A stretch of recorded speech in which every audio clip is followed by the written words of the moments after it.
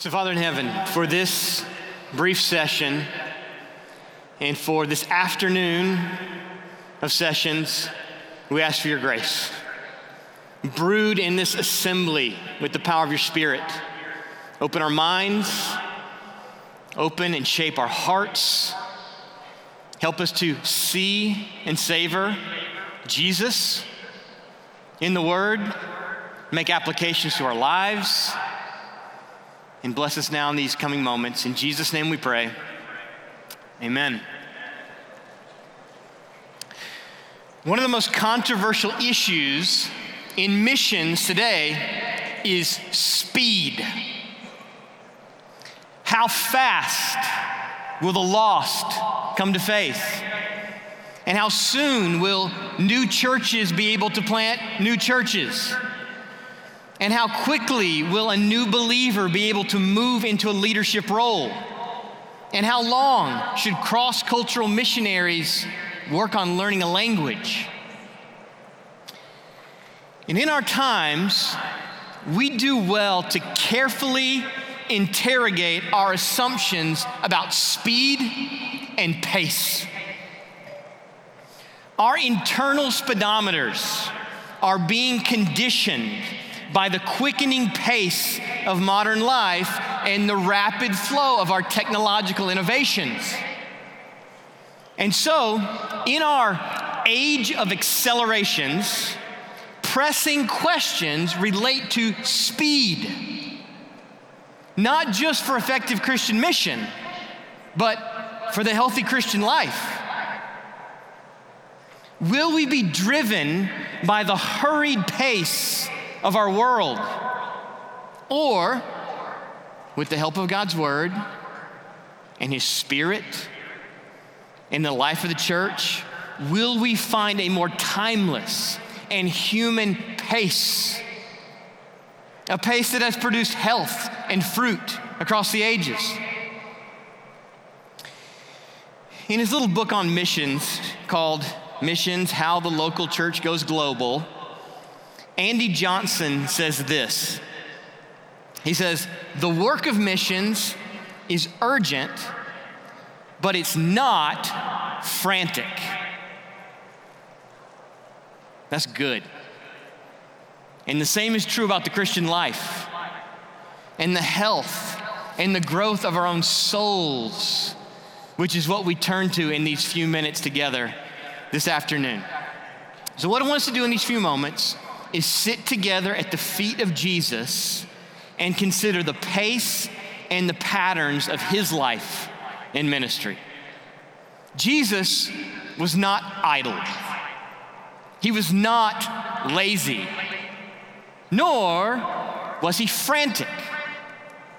From all we can tell from the Gospels, Jesus' days were full. I think it would be fair to say he was busy. But he was not frenzied. He lived to the full, yet he never seemed to be in a hurry. I can't think of any story in the life of Jesus where he's hurried. Not even when a 12-year-old girl's about to die and they're trying to rush Jesus off to her. Even then, he's not in a hurry. In Jesus, we observe a human life with holy patterns and habits, rhythms for retreating from society and then re-entering to do the work of ministry. Even as God himself, in human flesh, Jesus prioritized time away with his Father. He chose again and again, in his perfect wisdom and love, to give his first and best moments to seeking his Father's face. And if Jesus, even Jesus, carved out such space in the demands and the pressures of his human life, what might we learn from him? And how might we do likewise? Now, we only have glimpses of Jesus' habits and his personal spiritual practices, but what we do have is by no accident, and it's not scant. We know exactly what God means for us to know, and in just the right detail, And we have far more about Jesus' personal spiritual practices than we do about anyone else in the Bible. Have essentially nothing from Paul or Moses. And you can read between the lines on David through the Psalms, but we have far more from the four Gospels on Jesus. And the picture we have of Christ's habits is not one that is foreign to our lives and our experience and our world, but rather we find in Jesus timeless and transcultural postures that can be imitated and applied by any follower of Jesus anywhere in the world at any time in history. Now, before sharing three of them, let me just give a caution about coming to the Gospels to imitate the example of Jesus. The Gospels are not first and mainly written that we would imitate Jesus' example. He is first and foremost a gift personified of divine grace for sinners. First, we receive him as gift, doing for us what we cannot do for ourselves. And then, seeing him, savoring him, wanting to live like him, we watch his example. We try to learn from him. So what might be those timeless and transcultural postures of life in Jesus? Let me point out just three in our few minutes together. Number one, Jesus retreated and re-entered. This is an amazing pattern to see in the Gospels once you notice it. He retreated and re-entered. That is, he made a habit of withdrawing from the world and from the engagements of fruitful ministry and then re-entering to do more good. And so too, the healthy Christian life is like this. It's neither solely solitary, nor is it constantly corporate. We learn to withdraw like Jesus to a desolate place to commune with God. And then we return to the bustle of daily task and seeking to meet the needs of others. We carve out a season for spiritual respite in some momentarily sacred space to feed our souls, enjoying God there in the stillness. And then, refilled, we enter back in to be light, to be bread for the hungry and harassed and helpless world. For Christ, the wilderness or the desolate place, that's the recurring language in the Gospels. The desolate place often became his momentarily sacred space when he would get away from people. He regularly escaped the noise and the frenzy of society to be alone with his Father, where he could give him his full attention and his undivided heart. And there is, of course, that memorable story in Mark chapter 1. I'm sure many of you know it. After his fame spread everywhere the day before, and the whole city is gathered together at the door at Peter's house, Jesus takes this remarkable step the next morning. Got to see this in context. Takes this unusual step. He's up before the sun the next day, and he slips away out of town to restore his soul in secret communion with his Father. This is Mark chapter 1, verse 35. Rising very early in the morning, while it was still dark, he departed and went out to a desolate place, and there he prayed. Now, given the fruitfulness of the previous day, some of us might scratch our heads. What a ministry opportunity Jesus seemed to leave behind when he leaves town. This is a town swelling with people now interested in him and his teaching and his ministry. Surely some of us would have skipped morning devotions or really shortened the time to meet the needs of the swelling masses. How many of us in such a situation would have the presence of mind and heart to discern the moment and prioritize prayer like Jesus did? The Gospel of Luke also makes this unmistakable as a pattern in Jesus' life, this retreat and re-entry as part of this ongoing dynamic of Jesus' human life. Luke chapter 4, verse 42 says, Jesus departed and went out into a desolate place. Not just once, he does this regularly. Like Luke 5:16, he would withdraw, that is, as a pattern. He would withdraw to desolate places to pray. And so also in Matthew chapter 14, after the death of John the Baptist, Jesus withdrew from there in a boat to a desolate place by himself. But even then, the crowds pursued him. He goes off, here they come. And he doesn't despise them. Here he puts his desire on hold, and he has compassion on them, and he heals their sick. And then after feeding them, 5,000 strong, he withdraws again to a quiet place.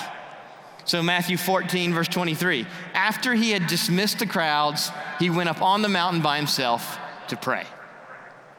Which leads into a second principle. Not just that he withdrew, but why?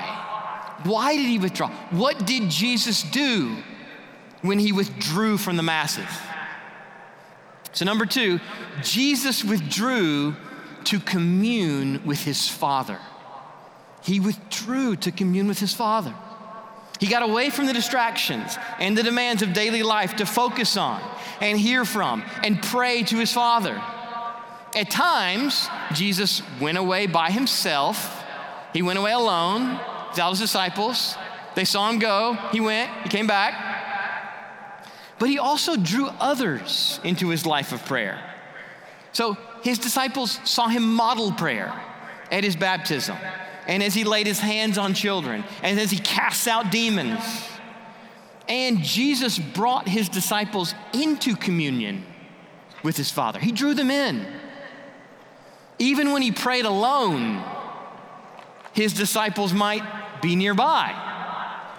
It's a very strange text in Luke chapter 9, verse 18. Now it happened that as he was praying alone, the disciples were with him. How's that work? He's praying alone, and the disciples are with him. I guess they're over here. He steps away from them just a little bit. He's praying alone. The disciples are still with him. Very similar dynamic in Luke chapter 11, verse 1, which leads into a third and final principle. So number one, Jesus retreated and re-entered. Number two, he withdrew to commune with his Father. And then third and finally, Jesus taught his disciples to do the same. He didn't only retreat to be alone with God. He also taught his disciples this dynamic of retreat and return, of communion with God and returning to show compassion to others. He brought that into their own lives, most memorably in Mark chapter 6. This is Mark 6, 31 to 32. Jesus invites his men to join him.